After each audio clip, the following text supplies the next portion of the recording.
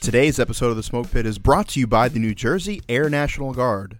Leave your limits on the ground by visiting goang.com or call 1-800-2-GO-ANG to find out about the amazing career opportunities and benefits offered by the New Jersey Air National Guard.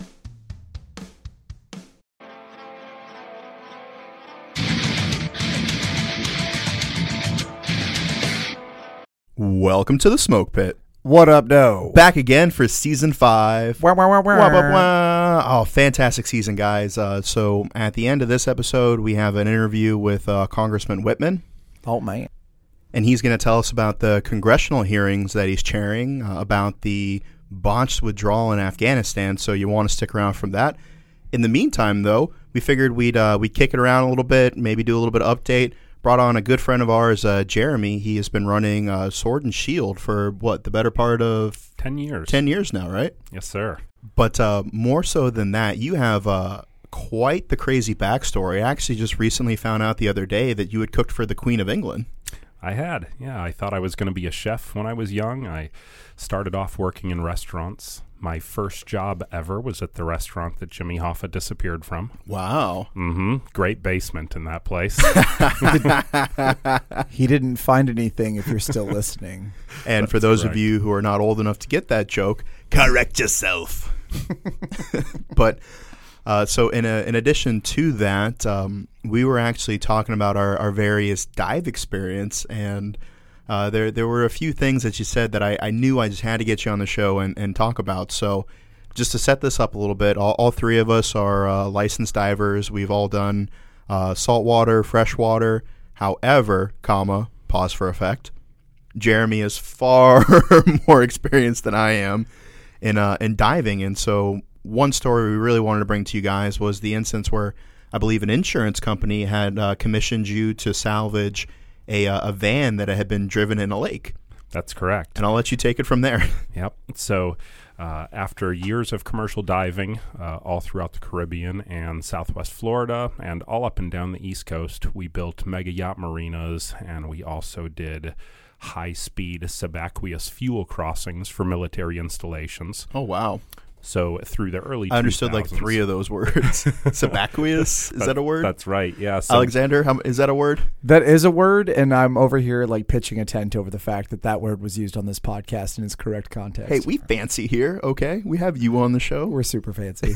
So we were looking for a way that we could fuel naval vessels, Coast Guard vessels, DEA fast choppers and fast boats, things like that, at a much higher fuel rate per minute. Yeah. And we were bringing in much larger pipes. We were crossing inland cut channels with them on the bottom of the actual inlet. Oh, wow. And then reburying them and doing fuel farms, and a lot of fun doing all of that. When I left working for that company, I moved up to Tennessee, where I reside now.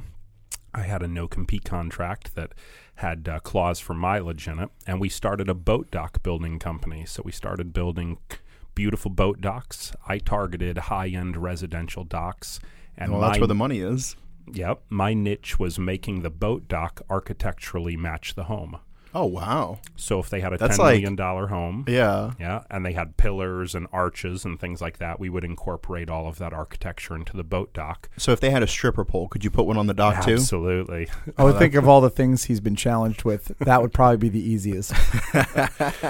4 bolts and a weight limit, you're good to go. Right on. And so you started doing diving for like recovery, and I remember you told me that like you offered the company just to go down there and find the VIN number. That's correct. And they told you no, that they actually wanted the van salvaged. Yeah, someone had drove it off the side of a quarry, and this is in northeast Tennessee. It was in Scott County, so this was about 2,000 feet of elevation as well. So once I'd moved to Tennessee, a lot of diving at elevation, which changes the game a little bit. Yeah.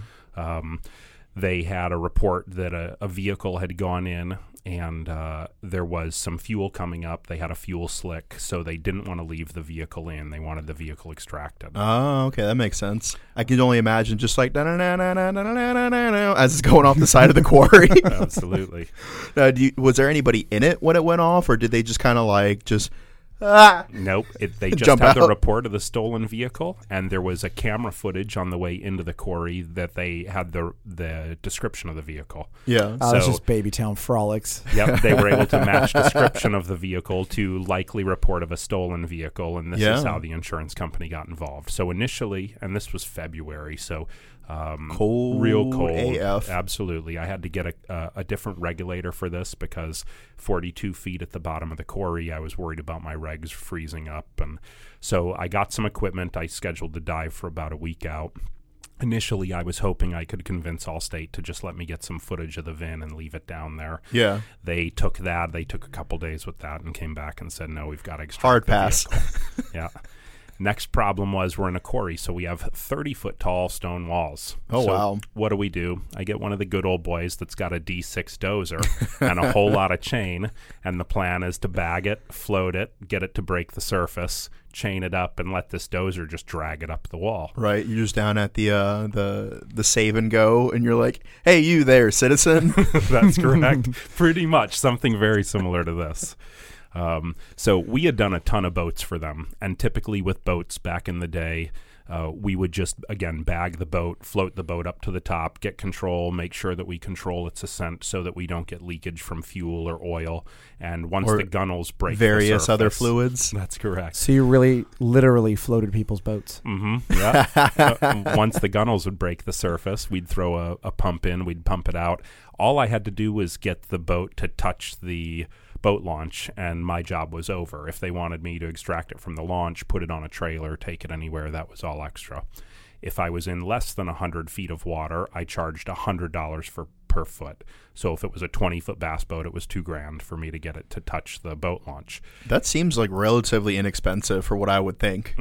If I was in more than 100-foot depth of water, I charged $200 a foot. And so for people who aren't not very familiar with like dive charts and stuff like that, depending on what you're breathing, because you got to put stuff in your body to survive.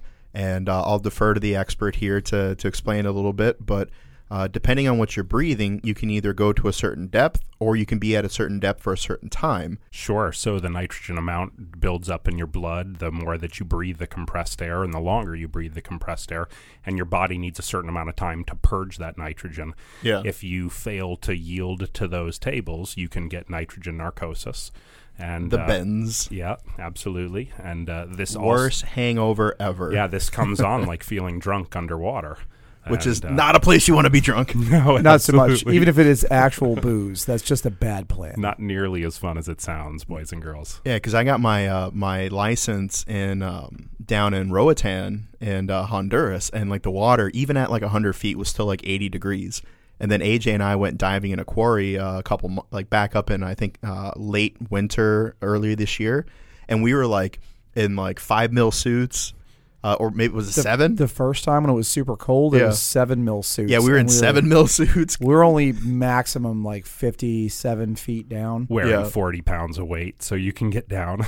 Yeah. Yeah, so like when the water drops down 30, 40 degrees, like it turns into a whole new ball game. Yeah, absolutely. When you hit the first thermocline down there at 32, 33 feet, now all of a sudden there's big chunks of ice that are floating around. Yeah, and AJ actually is a certified ice diver, which you have to have legally in certain cases you have to have the certification to be able to do certain things. And you know what's very cool about that? Correct me if I'm wrong, AJ, but the ice brings out the visibility. It's the clearest visibility you could ever hope for when you're doing ice diving. It does, and that is true. I was really waiting. I was waiting for Dan to come up with a joke. I was waiting for the punchline at the end of the ice diving thing. I can't just be happy for your success. You are often happy for my success, but it also is the case that when you found out I was an ice diver, there were certain other members of our squad that thought that was hysterical. But no, it does bring out the clarity a lot. The only thing for me is that I'm from Southeast Louisiana originally. And so, like, that's why I got it done, because it was just on a lark. I was like, let's do the exact opposite of what I'm comfortable with. And the whole thing about, like, if you have to cut your way down, cutting your way back up, or making sure you get back to the hole, or making sure your support crew on the top is paying attention. I'm just like, that is a lot of variables I do not want to be involved with. Like, I don't really see myself being in the water in Lake Michigan anytime soon, But if I am, there's going to be like at least 3 people that I owe money to, right? That way they know Looking for Jimmy Hoffa. That way they know I'm right. coming back. To be like, I'd kill him, but. All right, so you finally get down to where this vehicle is located, and walk us through that. Well, it's upside down, so hence why the gas is leaking out, and there's a gas sheen up top. So they were inverted. Yeah. So right off the bat, I want to right the vehicle, and I want to get the air pocket correct in the gas tank so that I'm not working in a big slurry of gas all day. So Yeah. I bag the right side. I start inflating the right side, and it starts to turn. As it starts to turn, I can see that one of the windows is broken that's down inside of the mud. And I decide I'm going to open the door because this is a great pillar opportunity for me to get another bag on it and get a little better control of it. So I swim up to it. This is a Chevy Astro van, a white Chevy Astro van. I swim around to the other side, and as I was there candy inside? only good there things happen was in candy Astro vans. inside for someone, but not for me. So I open the sliding door, and I go to bag the A-pillar there between the sliding door and the passenger door so that I can get better control of the van. I'm going to try to level it out before I start the ascent. And all of a sudden, I'm just feeling incredibly woozy, and I can hear my heartbeat in my head, and it's all I can hear, and I can feel it in both sides of my neck, and I start feeling like I'm going to throw up. Now, no judgment. In my early 20s, I was such a heavy drinker and wild man that I'd already removed all the O-rings from all my regs, so I could just throw right up through my regulator, no problem, and instantly purge and go back to doing. So I'm not nearly as worried about throwing up. Some of our Navy diver listeners can relate to that. I'm not nearly as worried about throwing up as I am about my heartbeat just beating out the side of my head and my vision starting to blur. And as the van starts to right and I start to see the inside and the silt is clearing out of the inside, it's in this moment that I realize inside of the van is a mobile meth lab. Nice. I am completely enveloped in a whole host of chemicals that are now affecting my well-being. All right, so somebody just yeeted this van off the side of a quarry cliff, and it did a corkscrew in the air as it was coming down. Came down inverted. Like it was fighting the Russians in the Cold War. Right? And it's just filled with meth lab chemicals. Mm-hmm. And there you are at like 42 feet. 42 deep feet. In a quarry that's 2,000 feet elevation. That's at 2,000. You're deep elevated. That's over 3 atmospheres already. It's 19 degrees outside, and it was the water 49 degree water temp when I got in at the surface. At the surface, so it's got to be near freezing towards the bottom. It's terrible, and I'm wearing about 60 pounds of weight so that I can work on the bottom without struggling. And you just got Redneck Kamehameha with a bunch of meth chemicals. 100%. And it's a first-timer, folks. So it's not a buzz that I could get my head around. Yeah, it's not like you welcomed it like an old friend and gave it a blanket to lay down on your couch. No. Yes, I remember this feeling. This was like a baseball bat to the face in the darkness. So I ended up having to bail out and come up. But I had so much money invested in the day, I couldn't call it a day. So luckily, we get to open up one of the shacks. We get some heat going on. I get out. I get to get my head together. We started the dive that morning about 9:15, and I was back out of the water by about 10:15. And it took me about till 2 o'clock before I was ready to say, okay, I'm going to go back down in. I'm just going to stay along the bottom. I'm going to move along the bottom. I'm going to bag all 4 sides, and I'm just going to get the other 3 bags on, and I'm going to get this thing to the top and get a chain on it. And because I had this D6 there, which I had about $2,000 into just having the dozer there for the day. Yeah. And on top of that, we had to get a guy that had 500 feet of chain, which is very difficult to find, so that we could get continuous chain from where the dozer could line up all the way down and get in. So I had a support staff that we'd already paid to be there and all that. So Jeremy, it sounds like with the by your formula of how much per feet versus all the expenditures and stuff like that, brother, man, it sounds like you made off with like $5 and a McRib sandwich after the end of this. Yeah, no, it was not a great day. It was a rough one. I still did all right. I was able to charge some extra fees to Allstate after that. Yeah, I'd like line item 5, getting Redneck Kamehameha, like $4,000. Recovery from methamphetamine encapsulation. I would like to go back to that moment. So from about 10:15 till about 1400, you were incapacitated due to your exposure to chemicals on a job site. What did you do for that period of time? Were you reading comic books? Were you listening to trap music? Like, what was going on in that shack? I got out of the suit. Yeah, I got out of the suit. I dried up. I put some dry clothes on. I did some serious meditating. I did a lot of hydration, a lot of water. I kept washing my hair because I felt like it was in my hair. I know that sounds crazy, but I just kept wanting to like wash my hair out the first 30 minutes I was in there. My scalp was stinging. Behind my ears was stinging. The back of my neck was stinging. The backs of my hands were stinging. So I was trying to flush out, and I was just trying to get a lot of water in me, and I was trying to get warm. I was so cold when it first happened, and I realized that I had to get away. I had a little panicky moment, and in all of my flailing, I felt a lot of the cold water come down through the face of my suit and come into my chest. And as soon as the cold water hit my armpits, it kind of panicked me even a little bit more. So it took me about 20 minutes, 30 minutes really just to get my shit together. Once I got out of the water, I was in full panic mode by the time I breached surface. Yeah. It's too bad they didn't have a van full of MDMA. They could have just given you something soft to touch and like, here's a teddy bear and some marshmallows, man. See you in a couple hours. Yeah, a big 4-foot teddy bear would have done it. Yeah, I can just imagine you like Major Payne in the scene where he finally gets like forcibly retired and he's doing like Tai Chi like in his boxers. It's been 2 whole weeks since I killed a man and I'm already feeling the itch. Yeah. I will admit, and this shows I was a little softer than I am now back then, but I will admit I did not do any more car recoveries and quarries after that day. Well, I don't blame you.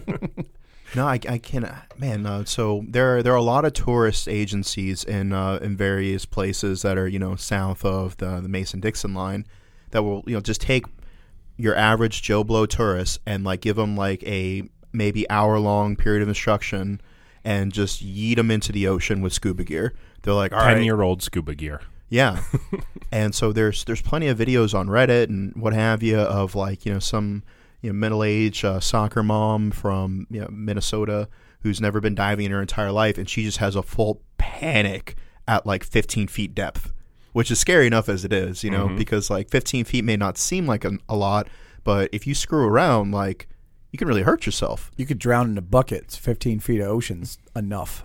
Yeah, and so like there's people out there who panic just kind of like at like, and this is warm temperature. This is with dive instructors and surrounded, like where you can like look up and see the breaking of the water, And there's been a few moments where I've been pretty fucking deep, and I've had that little soissons of panic that's hit me for one reason or another, and I'm like, no, Daniel, ninja mind focus, get your shit together. When you went through the reef at night? But there was that moment where I fucking panicked because I was like, I'm gonna die. Like, I brought my own doom by my own hand and my own choices. It's inevitable. Like, Daniel, how could you do this to yourself? The ripple of the moonlight across the sand of the ocean floor in the darkness of night is something that such a small percentage of humans could ever appreciate. So being in that is an elite club all on its own, because once you see it, you could close your eyes and see it anytime you want. It's just absolutely mesmerizing. Really?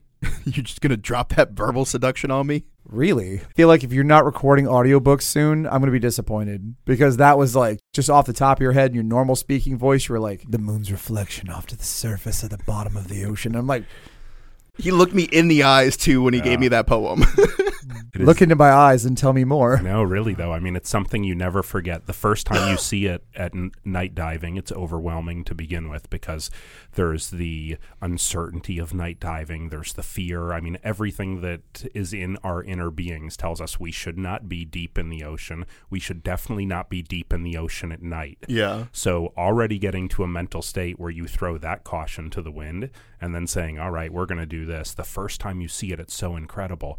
But what I've always been amazed by is the 100th time I saw it, it was just as incredible as the first time. It's like when you really, really love somebody and every day they just look freaking amazing, just like the first time you realize that moment. Wow. Seeing the moon on the light of the moon on the bottom of the ocean is absolutely one of the most incredible things you could experience on planet Earth, in my opinion. I was more focused on making sure that there weren't like creatures down there that are about to eat me. I'm like violently shining my Surefire around to make sure nothing's about to sneak up on me. I gotta say at that moment, so diving is one of those things for me where I just let it go, right? If I'm going to go, I'm going to go. Like, I will have a straight panic attack if I start running out of air because I am terrified of drowning.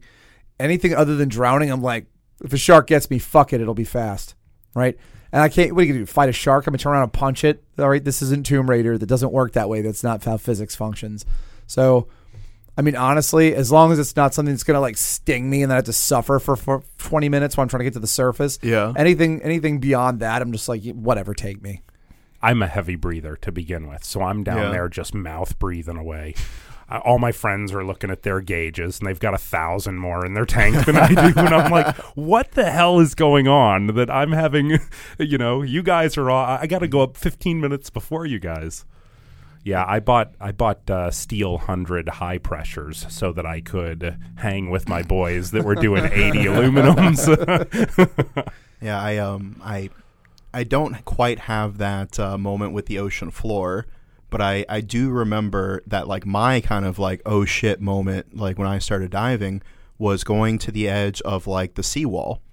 And so it's kind of like that Finding Nemo moment where you swim out and you kind of have like the edge and you're right there at like the precipice and it's nothing but like the abyss. One of the most scared places I've ever been underwater was in a situation like you just described. We were in Andros, Bahamas, and they have a fantastic barrier reef there. It's the second largest barrier reef in the world, next to the Great Barrier Reef in Australia. It's so big that I was actually diving on the other end of it in Honduras. Isn't that incredible? Yeah. Now, they have a wall there. If you go from Nicholstown, Andros, and you were to take your boat over to like Chub Cay, where they have the massive sailfish tournament every year, about a mile off of the coast of Andros, they have a wall in the tongue of the ocean that drops off about 1,500 to 2,000 feet.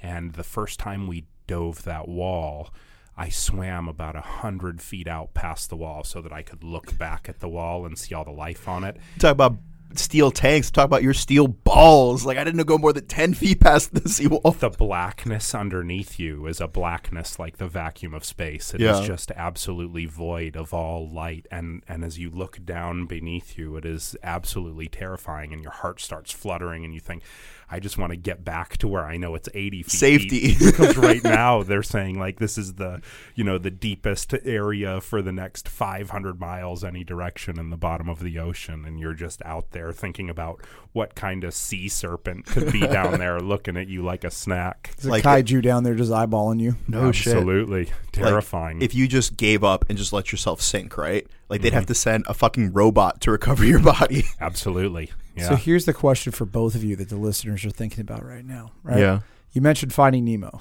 and then you mentioned the seawall. Did you guys go touch the butt? He touched the butt. Did you go touch the butt, Daniel? No. You old butt toucher. You. No. What the listeners are really wondering is what was your oh shit moment? Down in Florida somewhere, I forget. I was off the coast.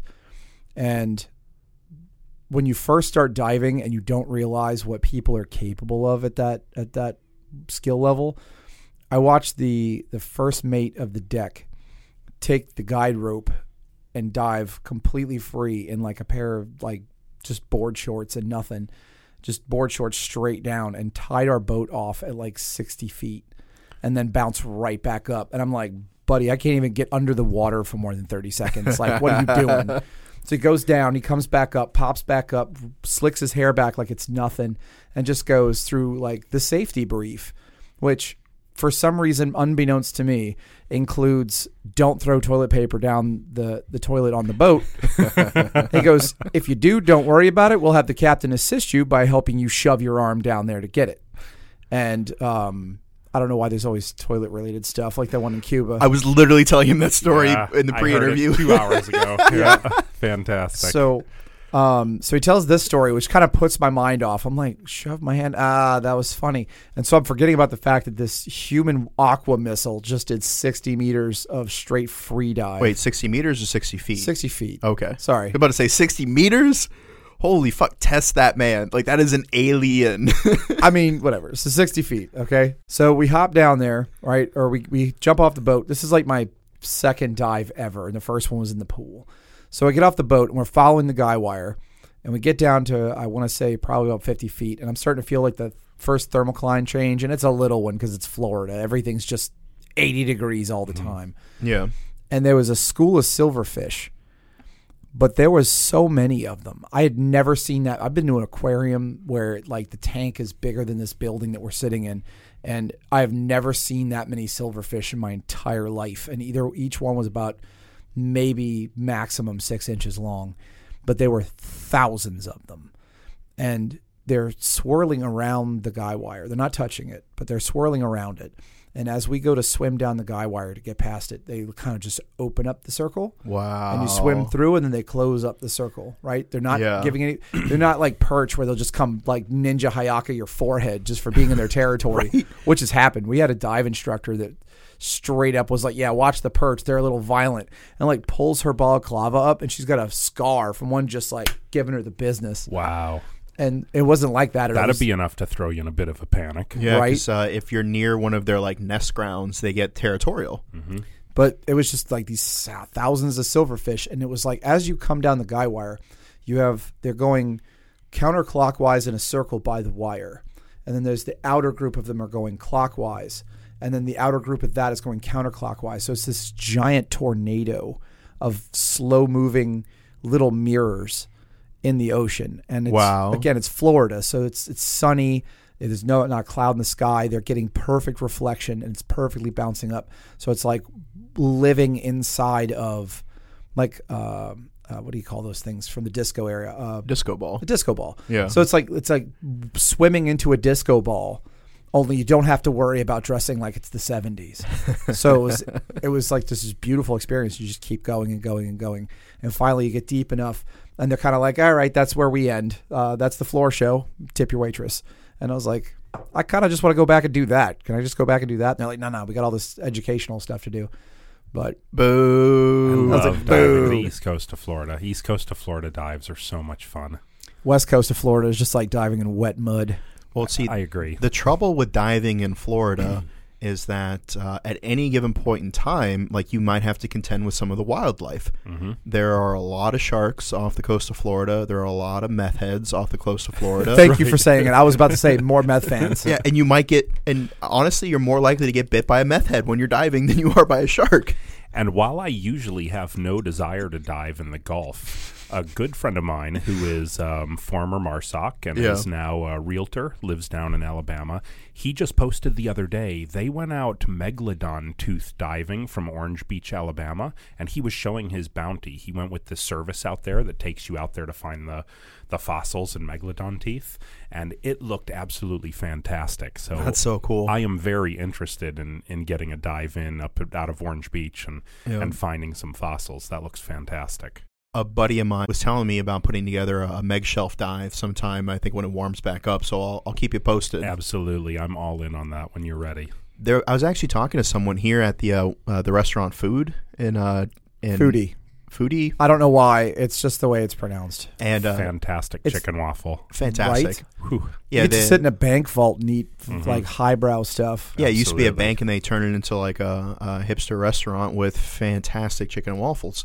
And so the guy that was working there was just like, yeah, I was driving my boat down the Potomac, and like I just pull off on sandbanks all the time, and I just find like mastodon jaws and like vertebrae and megalodon teeth and all kinds of shit and fossils. Oh, this would be fantastic. Yeah, and that's like here locally. Mm-hmm. If you haven't looked into the possibility of maybe doing some diving, I'd say look into it. Yeah, it's not a super expensive hobby. There's the classes and all that stuff, but once you get past the certification, you just go rent. Like $100, you can rent your gear and you can go down to the quarry and do whatever you want to do for the day. Yeah, you don't really need any real training. Disclaimer. Yeah, just get yourself linked up with one of those shady tourist companies that'll just yeet you into potentially disastrous situations. You can go to Cancun and be diving in 10 minutes. Yeah, exactly. For the legal disclaimer, the Smoke Pit Podcast does not endorse or condone illegal activities. Viewer discretion is advised. No, I think that like maybe the three of us should put together an audiobook project, or maybe we just read lines from like 50 Shades of Grey or something. Did I tell you about the 9/11? I mean, I was aware of 9/11. Not just 9/11. I'm sorry. I got ahead of myself in my brain, and I did not give that proper context. I can prove empirically that 9/11 is directly responsible for 50 Shades of Grey. Yeah, I can track that. Yeah. Right. I'd like to follow this train of thought. So the guy who started My Chemical Romance, the band, he was... I love them. To my understanding, he witnessed 9/11, and the Twin Towers coming down is kind of the emotional impetus for what became his concept for My Chemical Romance. Now, the person who wrote... You TikToking son of a bitch. I know you heard this on TikTok. Probably. That's where I get a lot of my good, weird information these days. This is Gerard Way, right? I don't remember. I think so. But it's perfectly possible. So the person who wrote the Twilight books has since come out and said that a big influence on the way the vampires were presented, which kind of gave her the idea to write the books in the first place, was from My Chemical Romance, right? The kind of taking the Anne Rice vampires, like the very kind of liberal, soft-handed European effete, not scary, but like foreign accents. Interview with a Vampire-esque. Exactly. And taking those and like kind of updating them for the My Chemical Romance generation. And then from there, you had someone who wrote fan fiction of the Twilight books. And the editor said, okay, the sex stuff is great. Okay, but all the werewolves and the vampire, we that's been done. Take that shit out, and we'll give it a second go. And they did, and there's 50 Shades of Grey. Wow. Confession: I've never watched 50 Shades of Grey. Neither have I, because... Confession, I've read all 3 of the books. Are they good? Honestly, if you take them for what they're worth, and you're not like expecting them to be like, you know, some like great literary work, it's not a bad audiobook to have on during a road trip. All right. Nice. I may have to try them. Honestly, like, there are worse things you could read. Real quick, before we get too far off the point, yeah, because the end of the episode always sneaks up on me because I'm kind of just into it. There was a period at the beginning of the show while you were introducing Jeremy, and you mentioned that you cooked for the Queen of England. That's correct. And I'm not going to dive too hard into that unless we got time for it. But what I really want to know is what was her opinion? Because as a person who is the leader of the empire with the blandest food, if she didn't say, this was amazing, thank you, anything other than that was, shut up, old woman, and eat some cabbage. So I apprenticed for a chef. At the time, there was only 88 master chefs in the world. Ed Janos was one, and I was doing an apprenticeship for him. He was a maniac. This guy was out of his mind every night, throwing plates at people. He'd come over and smash a plate on the back of your shoulders. I remember one night when he blew a plate up on my cold table and got glass shards and everything, and I had to redo my entire cold table as the rush was beginning. And he did this as punishment because there was a tiny speck of black on the toast of something that was going out. What was it? It was a terrine. It was a grilled eggplant terrine that had roasted red peppers, cheddar cheese, garlic, shallots. It was really nice, but it had this toast outer to it. And he saw one black piece on it and just lost his mind, smashing plates. Well, so that sounds familiar. Yeah, this guy was a maniac to work for.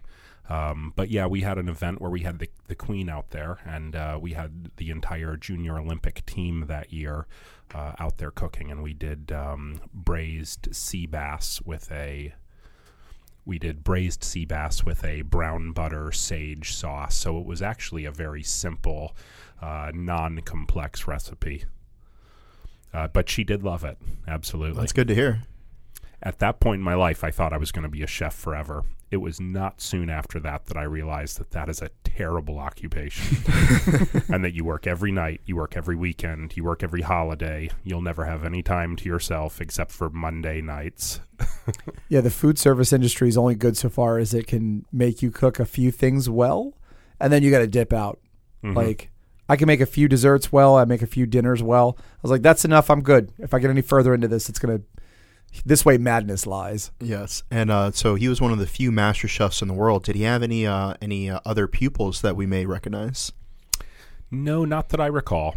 Nope, nothing notable that I can recall. I'm sure he did, but they were either before or after. So there's no one in your class that has like a... Nope. No, nobody that I recall that did anything outstanding. cut to Gordon Ramsay just chucking things against walls. Yeah, Gordon Ramsay did work for him. They did work. That's what I was getting. There we go. Thank you. Yeah, Gordon Ramsay did work with him for quite a while.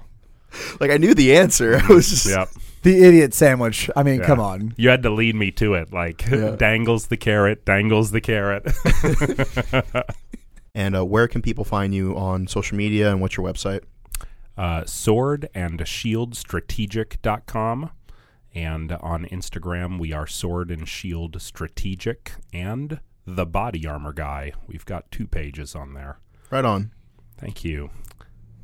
Well, And so we have been making body armor for quite a while. I'm very passionate about protective services. On top of that, we also do high-end medical and trauma kits, OEM production, and we do a lot of design work for folks. Anything within the tactical realm when it comes to nylon production, we always love a challenge. We have a full R&D shop and a full sew shop, and it started off as something... It actually started off as divine intervention. I was led to a place while I had the dock building business, and I had been hoping for a change in my life. And I went out to a large auction for equipment, thought I was going to get a deal on equipment, got no equipment, ended up meeting a guy that had rifle armor plates. And I was able to get a few of the rifle armor plates from him. At the time, I was a 3-gun competitive shooter. And I brought home the armor plates. I shot them up. I was amazed. They stopped everything. you've had quite the life. I get Competitive bored easy is shooting. what I tell everybody. Jump from hobby to hobby. Commercial diving, cooking for the Queen of England, just freebasing meth chemicals that have been festering on the bottom of a quarry for however long. That's what makes them taste the best, Daniel. Well, thank you so much for taking the time to come in here and illuminate us a little bit with some of your things. So before we go, I'd just like to have a quick little contest between the two of you. A lot of people have been trying to convince AJ to be doing voice acting work and YouTube channels and stuff like that. Real quick, I'd like to give you each a turn. Could each of you just go, EA Sports? It's in the game. Jeremy, we'll start with you. EA Sports. It's in the game. AJ. EA Sports. It's in the game. All right, so you heard all 3 of us say it. Please shoot us a message on our Instagram. Let us know who you thought won. Bye! Bye! Bye! Now, please enjoy this exclusive interview with Virginia's 1st District Representative, Congressman Rob Whitman. Please excuse the audio. We were out of the studio and fortunate enough to catch him in between congressional sessions. Congressman, how are you doing today? I'm doing well. Thanks for asking. It's been a little time since we've seen each other. Since we did the range day, we dumped about 400 rounds into a Saab on the sheriff's facility. It was a good day. Yeah, it was neat. Unfortunately, I wish we were meeting under better terms, but here you are today with your fellow representatives looking for answers for the American public Yes. about what happened in Afghanistan. Would you tell us a little bit about your thoughts on how the proceedings are going so far? Well, there were proceedings yesterday in the Senate, so that helped inform us on a little more of the background information and the answers that General Milley, Secretary Austin, and General McKenzie gave. Today was a chance for us to build on that. And fundamentally, what I believe the American people deserve to know is, how did this colossal failure in Afghanistan occur? How did this chaos unfold based upon the decisions that were made? So my question directly to General Milley was that the president stated on August 18th that under no circumstances could there have been anything other than this chaos that we saw as troops withdrew from Afghanistan. And I asked him in his professional military judgment, did he think that this chaos was avoidable in the way troops were withdrawn? And he kind of gave a convoluted answer about, well, there were 2 parts to this. There was the evacuation and there was the other drawdown element. But I went back to him and said, looking at this on a continuum, was this chaos avoidable? I think clearly that it was. He was somewhat evasive with the answer.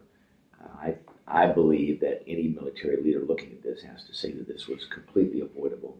I think you could still withdraw from Afghanistan, but this was certainly not the way to do it. And they kept going back to saying, well, we gave the information to the president and he made his decision. The other element, too, is that his statement this morning talked about this effort in leaving Afghanistan was a logistical success, but a strategic failure. And I told him, I suspect that the Americans that were left behind and the CIVs, the special immigrant visa holders, probably disagree with him on that, that it was not a logistical success. Yes, they airlifted a lot of people out of there. Some of those, too, we're not quite sure from a security standpoint about their background. So those are things we're going to have to deal with here. Yes, sir. We have confirmed reports from the Army that a female soldier was assaulted by a group of immigrants. Mm-hmm. They've had various reports of things. And I know in any given case, if you have a large number of people, there are going to statistically be some bad people in that. It seems that a lot of veterans are upset that we had service members who died evacuating them, mm-hmm. and then this is the kind of behavior that was brought upon shortly thereafter. Right. And Pop Smoke Media broke that story as far as we were the first ones to get confirmation that the Army acknowledged that happened. Mm-hmm.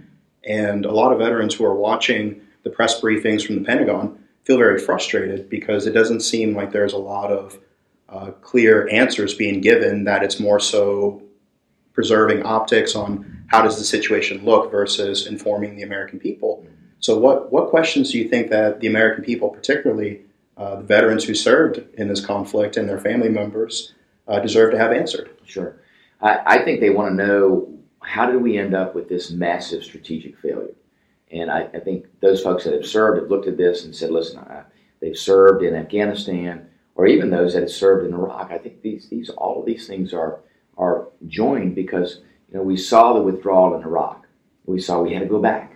We saw when ISIS emerged there as the extremist organization there. And I think we see many of the same things happening there in Afghanistan. And anybody that served there looks at this and says, why did we withdraw in this way? Listen, I think many said, there is a time for us to get out. The question is, though, what did we leave behind? And is that area of the world less safe? And I would argue that it is. We have no human intelligence on the ground now. We have no signal intelligence on the ground now. The over-the-horizon capability is way over the horizon. I would argue we're in a worse position now than we were on 9/10 of 2001. I think members of the military look at this and go, in that scenario, if we're in a worse situation now than we were on 9/10, then what was the utility of all the blood, sweat, treasure, and lives that were spent there in Afghanistan? And I think that's a very, very legitimate question. And what's it going to be going forward? General Milley already said he thinks in a year to 3 years that the extremist organizations will be back. And that, too, is tremendously frustrating because we may find ourselves in the same situation as we were in Iraq and having to go back to address that instead of withdrawing in a proper way. And especially since the advice from our military leaders were not followed. They said, listen, we ought to draw down to 2,500. General McKenzie was pretty straightforward in saying he didn't think less than 2,500 would allow there to be a safe transition. Particularly with Bagram Air Base. Exactly. Where General McKenzie yesterday said that that there was no possible way to keep that area secured if mm-hmm. we drew down beneath a certain number. And many people, particularly in the Senate hearing yesterday, were very critical mm-hmm. of giving that up. So moving forward, how do we ensure future generations, like as many of us that served in Iraq and Afghanistan are now in the age where we're starting families of our own? What kind of insurances do you think that the military will owe us and other Americans, that if we continue to give our sons and daughters to the military, mm-hmm. that we won't have another conflict like Afghanistan or Vietnam, where the military never lost a single major battle, right. but yet we had an unceremonious exit? Yes. Listen, I think that the way you instill the sense that if someone chooses to serve this nation in uniform, that the military and the nation are going to have their back. And I would say that this has shaken that confidence because of what was sacrificed there in Afghanistan. And I believe going forward that it's incredibly important for the Congress to hold this administration accountable in how decisions are being made. We know that it's a civilian-run military. We know that the military gave certain decision-making matrices to the administration as far as what they should do and what the outcome would be if they did not. My only concern is that, did they express that strongly enough? Was there enough pushback to the Biden administration to say this is wrong, what you're doing? And then understanding, too, where did the other secretaries make their play and influence the decision? So specifically Secretary Blinken, because I do believe that it was a Secretary Blinken, President Biden decision, not based on a sound military decision, but based on a political decision, because they were looking at 9/11 as a time to tout the withdrawal. So I don't think that it was a conditions-based withdrawal. I think it was a politically-based withdrawal. And I think when people look at that, and if anybody believes that, and I think a lot of people do, because I've talked to a lot of folks in the military that believe it was driven by politics, I think we have to make sure that within that context that we hold this administration accountable.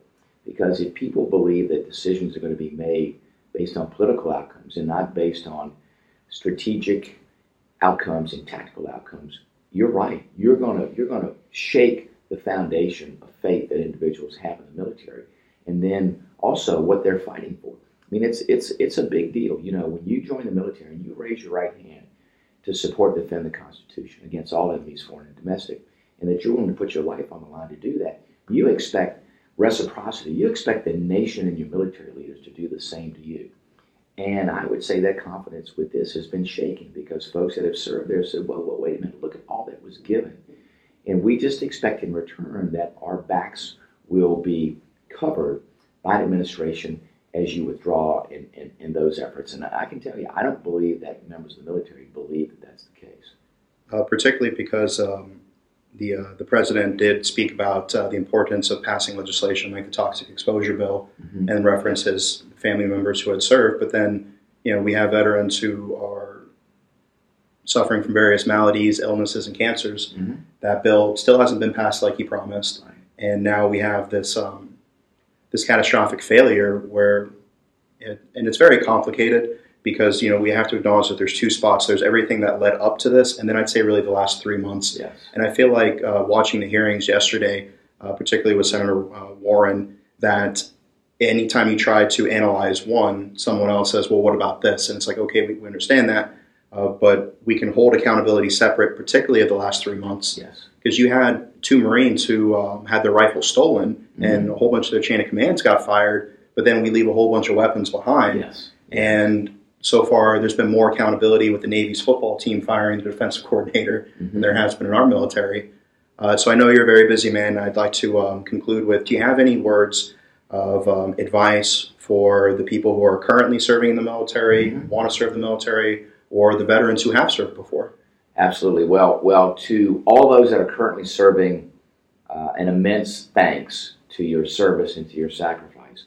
It takes a special person to raise their right hand to support and defend our Constitution, and also to be willing to die for that. That is an incredibly significant commitment that somebody makes to this country, and very, very few people are willing to make that.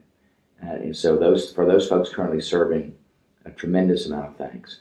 For those that have served, the veterans who have made that commitment, who have served their nation, thank you. And just as you point out, we owe them everything to make sure we take care of them. So if there's exposures there to toxic substances, and whether it's places like Camp Lejeune or whether it's places like Afghanistan and Iraq with burn pits, you know, we owe it to them to take care of them, especially since these instances were the result of their service to the country. We owe it to them. So, you know, our commitment needs to be to those veterans, and we will do everything to make sure that happens. And you're right, there's still things yet to be done there. For those contemplating serving, this is still a nation based on an idea that is unlike any other idea in the history of mankind, and that is that we are all as individuals born with unalienable rights given to us by our Creator.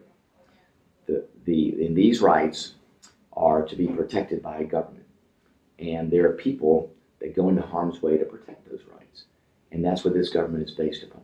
Life, liberty, and the pursuit of happiness. And it is still an idea worth fighting for. we are still working each and every day to form a more perfect union.